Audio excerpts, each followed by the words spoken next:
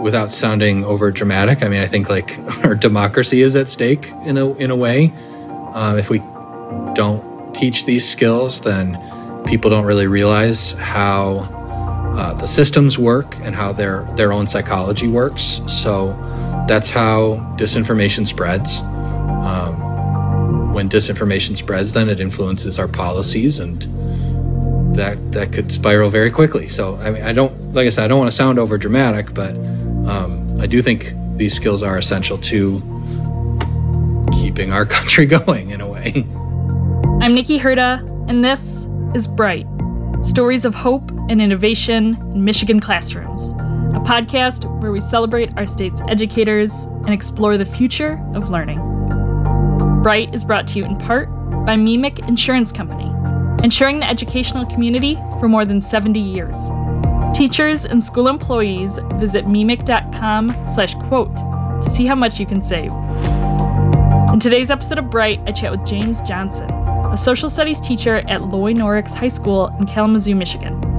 James was honored as a 2021-22 Regional Teacher of the Year, representing Southwest Michigan. James digs into why digital literacy skills are critical for a flourishing democracy, offers examples of how he teaches these skills in his classroom, and shares 3 tried and true tips for his fellow educators. Well, James, it's awesome to have you on the Bright podcast today. Thanks for joining me. Thank you. Yeah. Happy to be here. So this season, we're kicking off by asking everybody, can you tell me about the most interesting project that you're doing in your classroom right now? Right now, my current event students have been working on a service learning project where they are investigating an issue of their choice that impacts our community. And they're creating a hypothetical action plan for like how they could get involved with that issue. Cool. To address it. Yeah. And my U.S. history classes did a project about civil rights activists from the 1950s through 70s, in which they're recommending individual leaders who they felt should be featured on U.S. currency, which was inspired by the recent U.S. Treasury Quarter series honoring women from history. So that was pretty cool.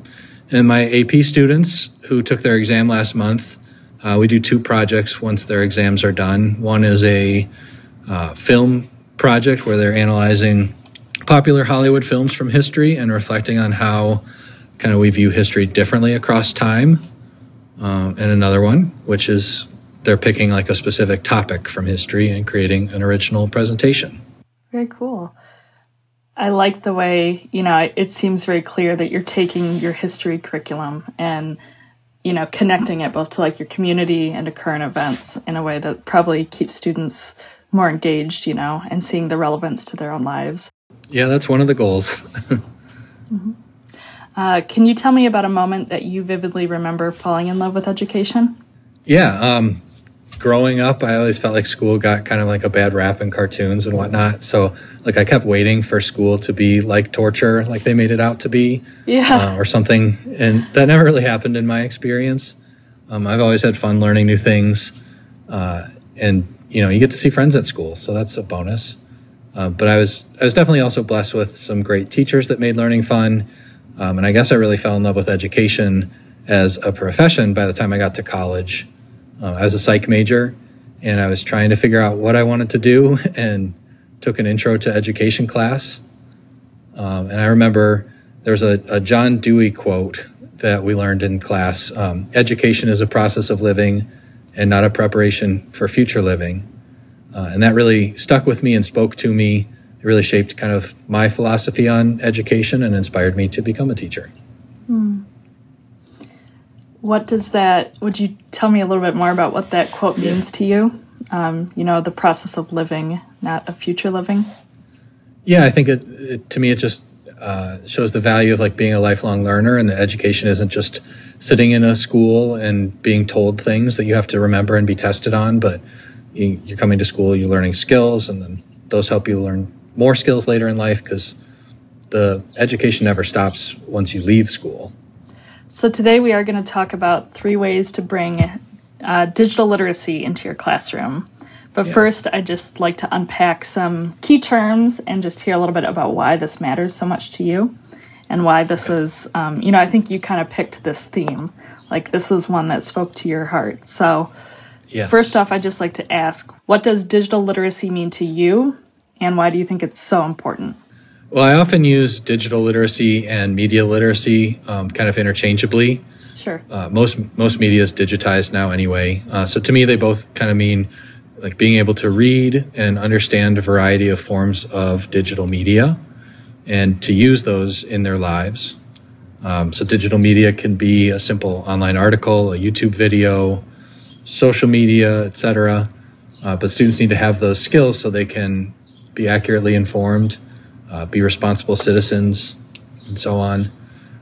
Sam Weinberg is a historian from Stanford University, and he founded called the Stanford History Education Group, or SHEG, and he's written books about historical thinking that are used in like teacher ed programs. He also created a website called Civic Online Reasoning, on which he wrote, "Reliable information is to civic health what clean water and proper sanitation are to public health." He talked about never has so much information been at our fingertips as it is today. Whether this bounty will make us smarter and more informed or more ignorant and narrow-minded will depend on one thing, our educational response to this challenge. I use his website, the Civic Online Reasoning, a lot in my current events classes. They have pre-made lessons for teachers about the sources of information, the types of evidence that websites provide, and how to read laterally is what they call it, which means like opening new tabs and fact-checking claims that people make online. Yeah, I can definitely understand, especially just with everything going on in our world right now, why specifically, this would be a topic of interest in education, and why information literacy, is so important, especially for teaching our future generations, like how to engage with each other. So thank you for the work that you do. Of course, yeah. Do you have any thoughts on how the COVID-19 pandemic affected the need to teach students digital literacy skills? Yes, many thoughts on that. So my school district was one of the few that stayed virtual for the whole 2020-2021 school year. I know some other districts did part and then came back or did hybrid models, but we were virtual for the whole year. And so my district worked with local organizations and companies to transition for every student to be able to have like their own Chromebook and internet access. We set up remote learning hubs for students who still needed it or needed like a quiet space to learn. But this, of course, also opened up many new challenges, like how students self-regulate when they're like at home with no teacher or parent to keep them on task. With no physical presence, somebody there to hold them accountable. They had a lot more freedom in ways besides just managing their time, because now they also had unlimited access, pretty much, or near unlimited access, with a few school blocked websites to pretty much any information at their fingertips. So it was a lot harder to regulate that in age-appropriate ways for us teachers when we're not in the same space. Not only that, but COVID also being itself a huge source of political disagreement, that brought lots of disinformation about the COVID virus, how to treat the COVID virus. And one thing we know about social media and the internet is these programs have computer algorithms that learn about us and our preferences and then cater those digital experiences to match our patterns. So if someone starts gravitating towards disinformation or misinformation, they can very quickly kind of wind up in like a feedback loop or echo chamber, as I often say. So they need the digital literacy skills then to evaluate information. I remember reading a book on echo chambers. I think it was by Eli Parsons, I want to say the guy's name is. And yeah, both fascinating and absolutely terrifying. Right. Just the idea of seeing totally different realities in our social media feeds. And yes. So it makes complete sense to me that teaching students the skills to realize, even first and foremost, that no matter who you are likely to be in one of these echo chambers, depending on what the algorithm is feeding you based on your previous interests, is and even where you live. Even where you live, people can live in different places and get different pre-populated Google searches once you start typing like climate change is, and then depending on where you live, it'll suggest a different phrase to finish that thought, or COVID is, or whatever you're searching for. So you do a lot of work with digital literacy skills, with your students, it sounds like. Could you tell me a story about a time that you saw a student benefit from learning digital literacy skills? I know that's kind of a big question, but just any sort of little, anecdote that kind of just illuminates the importance of these kind of topics in students' lives. Yeah, my brain at this point in the year is a little fuzzy on some specifics here at the end of this marathon, but I was thinking about the skill of corroboration, one of the most basic digital literacy skills that we teach, looking at multiple different sources of information. And we do this in history lessons all the time. Students are given multiple perspectives about an event, and they may have to reconcile those viewpoints, especially if they're conflicting. So I've seen this in practice then when we're working on a project and students are required to use multiple sources of information for research. They then have to consider kind of what is left out as much as what's included. And we've had some good discussions in these classes when we've done that civil rights project I was talking about before. Multiple students picked maybe the same individual. And so we could then compare their final products and talk about what was left out on these different sources that you used for your poster. Why was it maybe left out or presented the way it was? I mean, it's in our nature to kind of defend our position, whether it's something serious like a political debate or something sillier or more entertaining. So in my current events classes also, every week they have to find 2 articles on any topic that they want to, topic or topics. They could pick multiple. So I have students that look up the NBA playoffs, what's going on with that. And then I have students reading about the abortion case leak, and everything in between. Big range there, yeah. When that Supreme Court decision about abortion leaked a few weeks ago, I made them find articles specifically about that topic, and they had to be from different points of view for that assignment. And I hear students talking about biases, who the sources of information were, whether they were qualified to give the perspective on the topic, all those good things. Do you see students when they're forced to kind of go through and look at different sides, do you see some surprising reactions or from the students in those kinds of activities? I mean, I think a lot of these skills that we practice in school that are, they're almost kind of innate for this generation of students, I want to say. A lot of these things they do without even realizing that they're doing them. More so than older generations who didn't grow up with these changing technologies. So sometimes it's just kind of putting a word to it, I guess, or breaking down that process. But a lot of them do it already. Yeah, that makes sense to me. I can definitely see that. Okay, one more question before we dig in. Sure. I think the quote that you mentioned at the beginning from the Stanford researcher, starts to hint at this. But what, in your personal opinion, is the risk of not bringing digital literacy into the classroom? That's a great question. I think that, without sounding over dramatic, I think our democracy is at stake in a way.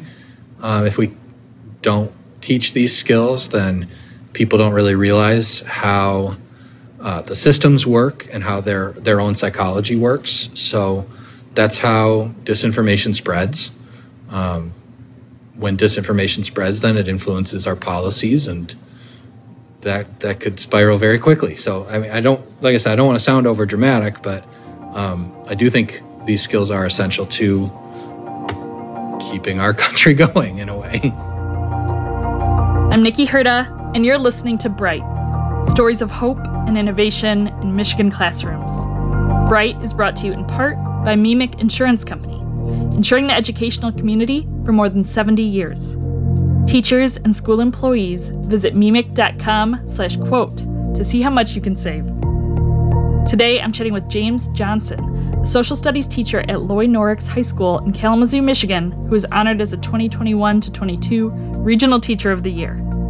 Up next, we dive into James' top 3 tips for bringing digital literacy into your classroom. All right, do you want to dig into your top 3 tips for bringing digital literacy into the classroom? I do, yes. Yay. So, okay. My first one is every good teacher knows the value of routines. So number 1 is routines. For anything teachers are trying to do, we have routines for behavior, for homework, classwork, discussions, tests, everything. So the most important thing to introducing digital literacy into the classroom is to make it something that's simple and routine, that's easy for you to apply and adapt no matter what the lesson or unit's about. An easy routine I have, for example, is like when we're analyzing primary source materials in my history classes, we use the acronym SOAPS, SOAPS, which stands for Sourcing, Occasion, Audience, Purpose, and Subject. It's a little tedious depending on the specific historical artifact we're looking at, but it builds good habits for students that hopefully they can apply when they're doing their own research for class or just engaging with information outside of school. I know of other similar acronyms that teachers use to help students build these same kind of habits. And if the routine is modeled and it's reinforced throughout the year, then students expect it. They know what you expect, and they become quite quick with it. In current events, I use 3 questions from that Civic Online Reasoning website. And those 3 questions are: who's behind the information, what's the evidence, and what do other sources say about that information? And I start out making students write these answers when they're reading something for class, and then the more they get used to it, we pull back and we just can talk about them together because they're routine. I can imagine, at the beginning, if you start out with that, you said SOAPS, right? SOAPS. Yep. It starts out and they probably have to think about every single step and remember what does the O stand for? But by the end, I imagine, it's so ingrained because it's become routine that they probably start to do it without even consciously thinking about the acronym anymore. Is that in line with the experience that you've seen? Definitely, yes. Same with my AP students. We use different acronyms, but it's the same thing. I have to really teach that and then use a rubric and really highlight, here's where you're doing this early on, and did you do it right? And then by the end, they're all pros at it because they've been doing it all year. And like you said, if they expect it, they don't always even realize that they're doing it. They just know they're in the habit of looking for those things. Mm-hmm. And is your hope that it becomes so ingrained that they start to take this outside the walls of the classroom and start thinking in this way about the sources that they're engaging with in their personal and or later professional lives? Absolutely. And I know that can happen because that's what's happened with me since I started teaching. Oh. These habits are things then that I use and I know my own biases. So when I'm scrolling through Twitter and finding myself in that echo chamber, it's a pretty quick little reminder oh, no, you got to kind of practice what you preach and pull back a little bit. Ask those questions. Awesome. Do you want to lead us into your second tip? I do. My second tip, I just gave it away, is practice what you preach. And so, I think by now we all engage with some sort of digital media or social media. We aren't exempt from the algorithms or our own psychology. We're just as prone to disinformation or misinformation as our students are. So, it's just like it's good teaching practice to model a new skill or a concept in front of the class. It's also good practice to keep ourselves in check in our private lives. Because whether we realize it or not, our own biases do make their way into our teaching, and we need to be responsible digital citizens first if we expect our students to be responsible digital citizens. Yeah, that's entirely fair. I wonder, is that something that you talk about with your students at all? The way that you this impacts your life and the ways that you're intentional about practicing this personally as well? Yeah, definitely. We talk about it. Teachers are always giving like personal anecdotes to try to make whatever they're teaching relevant, so that those are often mine. It's like, well, here's what I read on Twitter last night. Like, let's talk about it. And maybe I noticed that I was finding myself like getting really fired up about whatever I was reading. And so I had to click on who was tweeting that and find out who they were and, maybe read some other stuff they've written before to see if they're bringing any bias into it. All right. Tip number 3. My third tip would be don't reinvent the wheel. There are already lots of websites and companies who are doing this kind of work and making materials to help students develop these digital literacy skills. And a lot of it's free. I've mentioned Civic Online Reasoning a few times already. They have teacher and student materials you can download. You just need to make an account. Just a few weeks ago, I found a free resource from Maryland Public Television through PBS, and they have online tutorials called Research Learning Modules that teach students how to do research online. Things like telling the difference between types of information, like primary and secondary sources. And so whenever I have an idea for something I want to try in my classroom, I assume I'm not the first person that's had that idea. And so before I spend a lot of time making a lot of new things, I'll just spend a few minutes trying to find what others have already created that I can use or modify for my students. Well, before we wrap up, is there anything else that you want to say about digital literacy or anything that we might have missed? I just emphasize, I guess, the importance of it again. Like, I'm obviously a social studies teacher, so it's maybe especially relevant for me with the type of material we get into, but I think probably any subject matter can find space for it. I'm not an expert in those other subject matters, so I won't speculate on what that could look like and tell somebody else how to do their job, but I do think that students need things reinforced, and whether it's like at the building level or something or the district level, but schools need to maybe communicate a bit more than we currently do, because I hardly see any other teachers in the building throughout the day. I see the people right next door to me. We're in our own four walls all day long, but I'm a huge fan of any opportunity to collaborate and like share ideas so that we can all be on the same page. Yeah, finding ways for teachers to be able to share strategies with one another and make those connections is also very important. So, absolutely. All right. Well, do you want to tell us about a teacher who had a positive impact on your life when you were growing up? I would love to, yeah. When I was a student, my favorite teacher was one of my high school English teachers. Her name was Mrs. Hall. Last I heard, she's now the principal at the school I went to. And she inspired curiosity in her students, is what I remember. She modeled a genuine love of learning. And at the end of our senior year, she gave us each individual awards based on the kind of student that we were.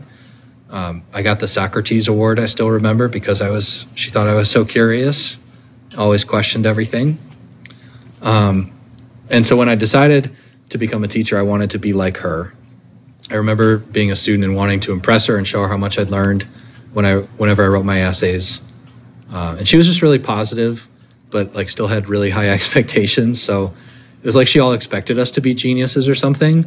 And I don't remember ever like wanting to avoid any activities in her class. And I don't remember other students being like avoidant either. We were all just, she was so kind and genuine. It seemed like we all wanted to live up to those expectations she had for us. And now that I'm a teacher myself, I've been inspired by many of my colleagues and friends. When I started teaching my first year here, I was fortunate to find a group of teachers right away who kind of mentored me in different ways and just gave me an outlet when things got tough. And that was so valuable.